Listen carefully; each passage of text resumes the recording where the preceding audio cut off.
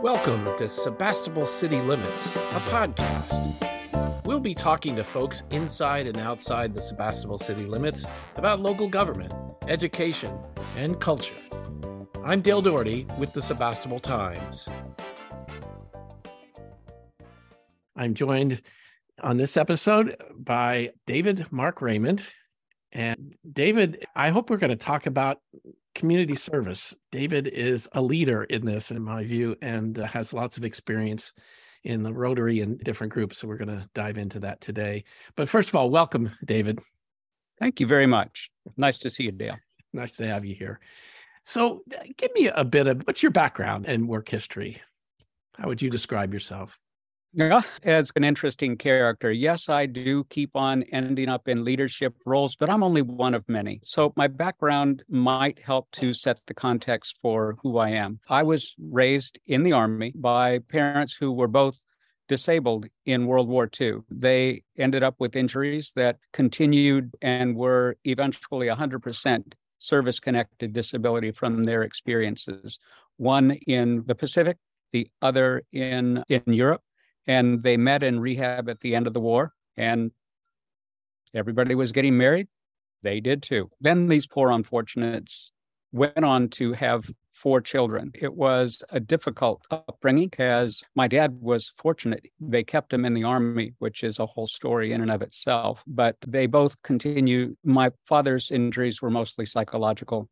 My mother's were both psychological and physical. And so it prepared me for people who are different, people who have to find their own way through lives, and it's not given them, and work and believing that everybody has value. So it set the context for the rest of my life. Where was that physically? What location were you? First in Seattle, Washington, at a small military base there, then in Fort Belvoir in Virginia, which placed us close to Walter Reed Army Hospital because my dad would periodically need to be hospitalized for his depression. So he would go in and they would patch him back together again, put him back out and wind him up, and he'd go again. And that was how it all happened. I realized early on that I was not in a normal family. And as every family takes on a different role, mine appeared to be caregiver and steering and helping us to be as integrated with the community as we could be. I started off as a volunteer working with individuals who had handicapping conditions, developmental disabilities, mental retardation, cerebral palsy, epilepsy, autism. So as a teenager, I did that with a volunteer group, and that was my social group, were the folk that I had collected and helped to organize around integrating folk with special needs into the world. And a humble brag, as there was nobody around who wanted as an adult to work with that population, or not very many people, there were more remunerative things to do. I gave up my idea of being a school teacher and began working with folk with special needs as things went along. Very quickly, I became a director and an administrator, and then ran a series of nonprofits and taught in them and worked in them for the junior college, for private concerns. And I just made a career out of running those things. I was an executive director and really enjoyed that probably 20 years. In this area? Yes. In Sonoma County for the most part, a little bit in Vermont. Then at one point, I had always wanted to be a school teacher. And so when I was turning 40, I realized, gosh, if I don't do it now, I never will. I had led progressively larger organizations. My last one, I employed, 125 people, and wanted to do something else. So I got a teaching credential, taught 1 year full-time, and that was all I did full-time. And then I taught kindergarten at Apple Blossom School in Sebastopol 2 days a week, and opened up a real estate practice, which went on for the next, 26, 27 years now. Real estate is essentially done. It's social work with income. So I was able to support my family. I was very fortunate, and that went really well for me. During that time, I continued to do a variety of things. In fact, I think when I first met you, I was president of a group that formed an educational foundation and was benefiting Sebastopol City schools. And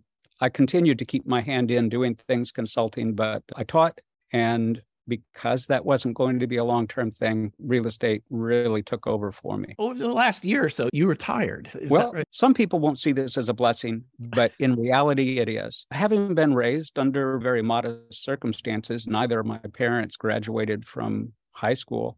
I was the first person in my family to go to college, much less graduate from it.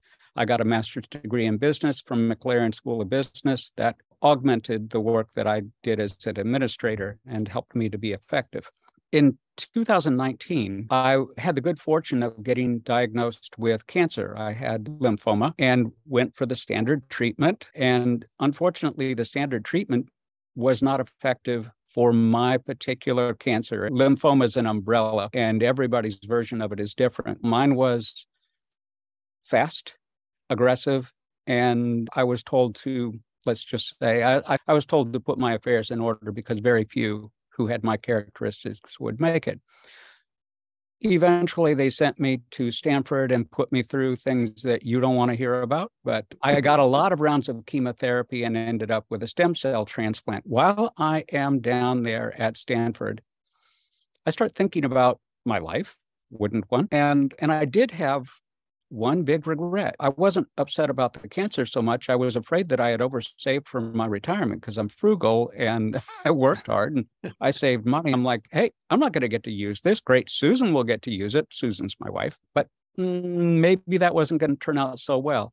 And I really had to stop. For the first time in my life, I had enough time to really stop, back up, and think about what's important to me. And I realized that while I enjoyed working and it was great, I didn't need to anymore. I kept working because I always need something to do. I'm sort of a restless fellow. And I thought, so if you don't need the money, but you're still working and you still want to work, how about if you work for free? Why don't you reverse? So I had been involved with Rotary since 1997. And here we are 23 years later. I've been involved with Rotary. I'm doing other things, projects all the time. And I love that. And I said, why don't you just reverse? So I still am licensed to sell real estate, but I don't actually do it. I consult. So I help people with problem properties, general planning about should they buy, should they sell, should they help their kids? How will that all work? What does it line up like? Lot lines, septic systems, all the things of country properties and in town and people in other places. But consulting is highly efficient. So I talk with them, then I get somebody else who's going to actually write the contracts, sign things, put people in the cars, take them places, show them, counsel them, and do things like that. And I sit on the side available. I still have useful knowledge, so it's worked out quite well. That amounts to a little bit less than the amount of time that I used to spend on service to the community. So now I full-time pretty much work for Rotary, work for other service organizations, and attempt to organize good things in our community, because why would I not want to do that? I work about as much as I did. It's not like I don't have a personal life. I do, and always did. But this is working great for me.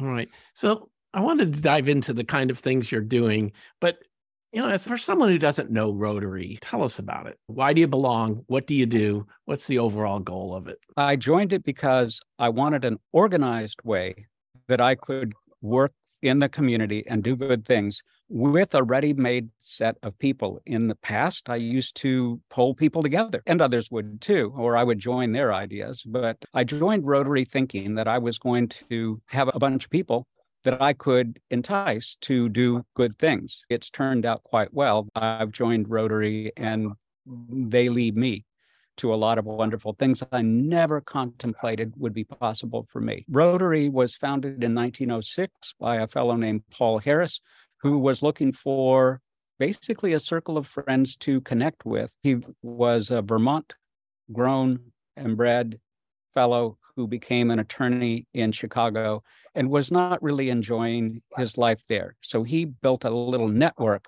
of people and they started working together. Before 10 years were out, the idea caught fire And they not only were all over the United States, but in many other countries in the world. Rotary currently is about 1.4 million people worldwide, some clubs as small as 6 and some clubs as big as 300. They're all over the United States, pretty much, well, in more countries than actually participate in the UN currently. So that's how big it is. Rotary is neat because it's all volunteer with a very thin paid staff in Evanston, Illinois, and a couple of other headquarters throughout the world. But we do projects together internationally.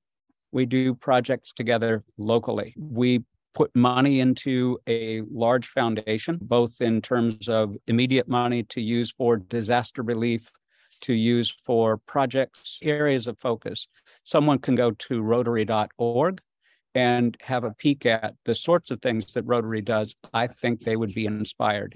It really juiced me and got me going on things that I didn't realize were going to be possible for me. Practically speaking, in Sebastopol, aren't there 2 different Rotary groups?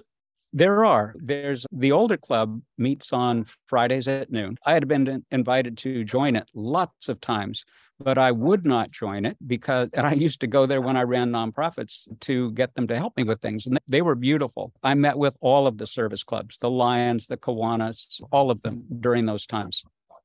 So that club had reached the point where it was so large that they felt it was unwieldy, and they felt an opportunity might be there to start a club that would meet at another time of day on a different day. So in 1997, a fellow named Bruce Campbell got the okay to splinter off a little bit of that club and start a new one with new members. When I heard that they were going to meet on Wednesday mornings, 7:30, that's much more like me. I can't go to lunch on Friday and then expect to work afterwards. I joined that club and have been a member ever since. That's the Sunrise? It's the Sunrise Rotary. You've been involved with John Namkung, who's I've interviewed, and I'll link to an interview with John, who's a fascinating person as well, helping to bring Ukrainian families to the area and settle them here. Can you talk about that? I think people should look at that link. It's wonderful. But John is a fellow that I've known for many years, and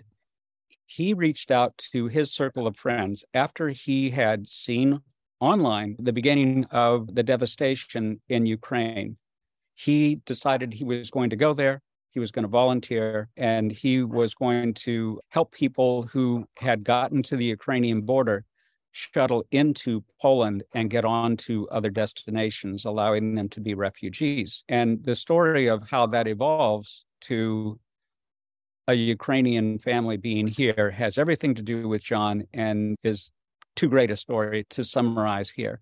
But John, with one of the families that he met there, he realized that they were in need of different housing than they could find in Europe. Most of Europe, there was no room there. People are in dorms and all sorts of places. It's wonderful what Europe has done, but he felt, and I agree, that there's an opportunity for the United States to also help in those regards. This is everybody's problem. So he started talking with folks. And he came around to my Rotary Club and targeted me specifically because I do a lot of organizing for Rotary. He reached out to, he was an administrator in education by profession. So he reached out to my wife and all of those retired social workers and psychologists and teachers that he had worked with when he ran the special education local area plan here in Sonoma County called the SELPA. It helps out with special education in all districts. He reached out to me and to others and said, "Do you think we can do this?" Folks started meeting about it and said, maybe. That's a little scary. And we set a goal for ourselves that we needed enough money to be able to sustain family. I think it was 3 months.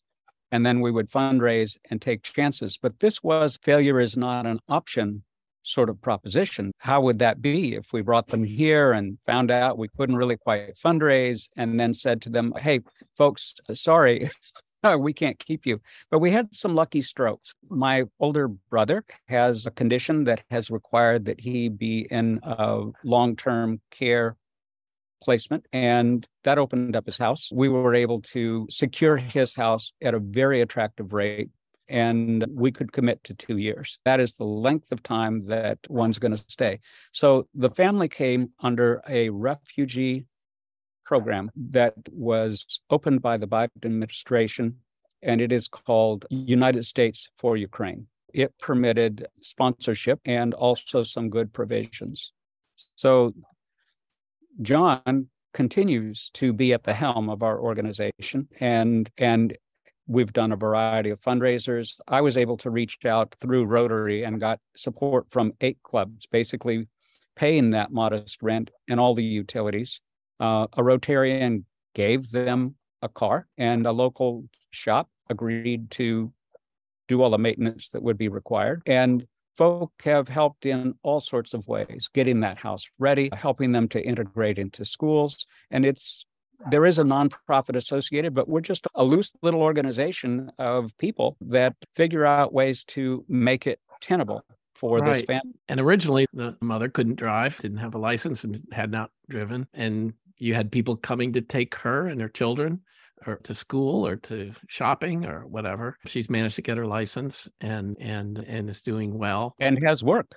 Yes. And she has work now. But that integration it's a longer term commitment than just bringing someone here and saying you've got a house. It's schools. It's English as a second language. It's services for all of the supports that are needed to establish a family here. There were a lot of different helps needed. And by the way, late breaking news. So this is a family. The husband is in Ukraine and is part of the civil defense there. So this is grandmother, his mother, and then a mother and 2 daughters, one in middle school, one in elementary school. They arrived here with the middle school daughter having some useful English, but that was all. And they have been doing amazingly.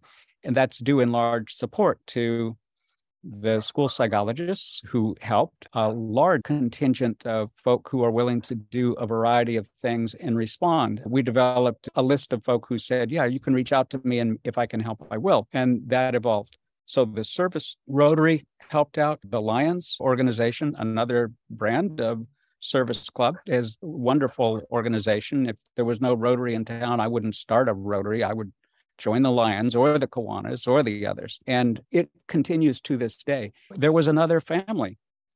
Actually, the first family knew this family. They were from the same town, 20 miles from the border with Russia, and overrun in the first couple of weeks of the war. This family was living in a studio in Germany, and employment wasn't possible. And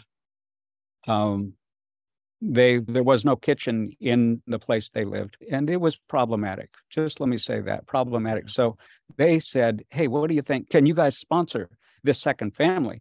Just having raised and done all the things we did, we went, oh, that's scary. Only if we can find a discounted or free rent. Let's reach out. And you yourself, Dale, responded with a place to live and a lot of support. And you actually became the sponsor for this family, you and Nancy. Lovely that you did that. Yeah, we call them the two. Made it possible. The 2 arenas originally they were called, and they were best friends. They knew each other. They're from Chernihiv, I think you said, in the Ukraine. This second family, husband was with them. They have 2 boys, one who's now at Annalee and one who's at Parkside. The older boy speaks English pretty well. Yes, he does. The other 3 are learning English as they go. I want to come back to John because John has the kind of patience and diligence that is necessary to push a lot of this along. He figures out how to take care of what organizations they need to connect to for medical,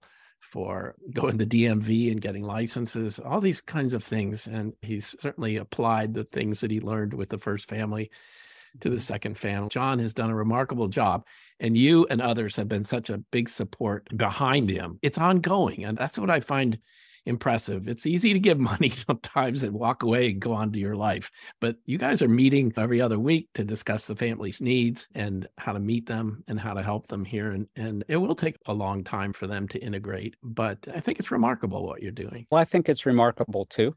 And they are entirely worth it. They're wonderful people, very intelligent, very caring, very grateful, and people who are worthy of support. Certainly, everybody's worthy, but these two families are just wonderful. And they're as self-sufficient as they can be. I want to point out that there are other Ukrainian families in Sonoma County. David and I had a version of this conversation at my house a couple of weeks ago where we brought them together, about 30 people or so, but there's a set of twins and their father living here. And there's another group, Sebastopol World Friends, that has been involved, and a lot of different folks. There are two families in Sebastopol, two families in Santa Rosa, and one family in Cloverdale, a family in St. Helena. Each is making their way in different ways. I can say that the small ad hoc group is a little bit different format than you typically would see. Most of the others, it was an individual with substance who said, I can open a house for you and I can do these things. Yesterday, our group had a meeting, as we do regularly, to process and see how everything's doing. And Dale, you might enjoy that I shared at that meeting that when I grow up, I want to be more like John, because he is very organized. He uses the skills that he used to run a very large organization, the SELPA, and he uses them well to marshal this group. He's doing things that he's never done before. He's never been a fundraiser, but golf tournament, concert, direct solicitations. This week, they will be meeting with Nina Gerber at the studio where she's going to record a Ukrainian anthem. And the local Ukrainian families are going to be singing her backup. And they're good singers. It's going to be lovely. I think it's going on an album. One other thing that caught my eye: in January, the Biden administration announced the Welcome Corps. It was a program in which, I'm quoting from the New York Times, says private citizens will now also take on logistic and financial responsibility for helping thousands of refugees transition to life in the United States. And it's kind of a new approach for the government to take. But I remember talking to John when I read the article saying, John, you're already doing this. And John's someone who's been involved with refugee nonprofit organizations. And he said to me, this citizen effort is a very different thing. And I think it's really important. And one of the reasons why I wanted to talk to you today was just to tell people more about this. It's this feeling that there's a lot more we can do. But like you say with Rotary, if you have to do it all by yourself, it's really hard. If you can find other people and organize together and do it incrementally, you can really do things that others just can't do. I hearken back to Dwight Eisenhower and what Dwight Eisenhower said to the American people. He said, the government will never be enough. And I agree with that. The government will do what it can and should do what it can to ensure health and safety of all of us and do what it can to make our world a better place. But it's never going to do it all. This is our opportunity to do this. And this isn't new. The Afghan crisis that is just a few years back, some of those Afghanis, 8 families that I'm aware of, are in Sonoma County and finding their own way too. But this is interesting that the government would say, yes, do this and you can sponsor. But our government is also doing something else that I think is pretty exciting. They opened up opportunities for us to secure aid to families with dependent children. Is a boon in terms of economics. They give a small modicum, and then these folk don't end up really on the public dole. When you get aid to families with dependent children here in California, that qualifies you for CalFresh, and that also qualifies you for Medi-Cal. The big, most expensive items are taken care of. If you can take care of some of the other things, that public-private partnership is most effective.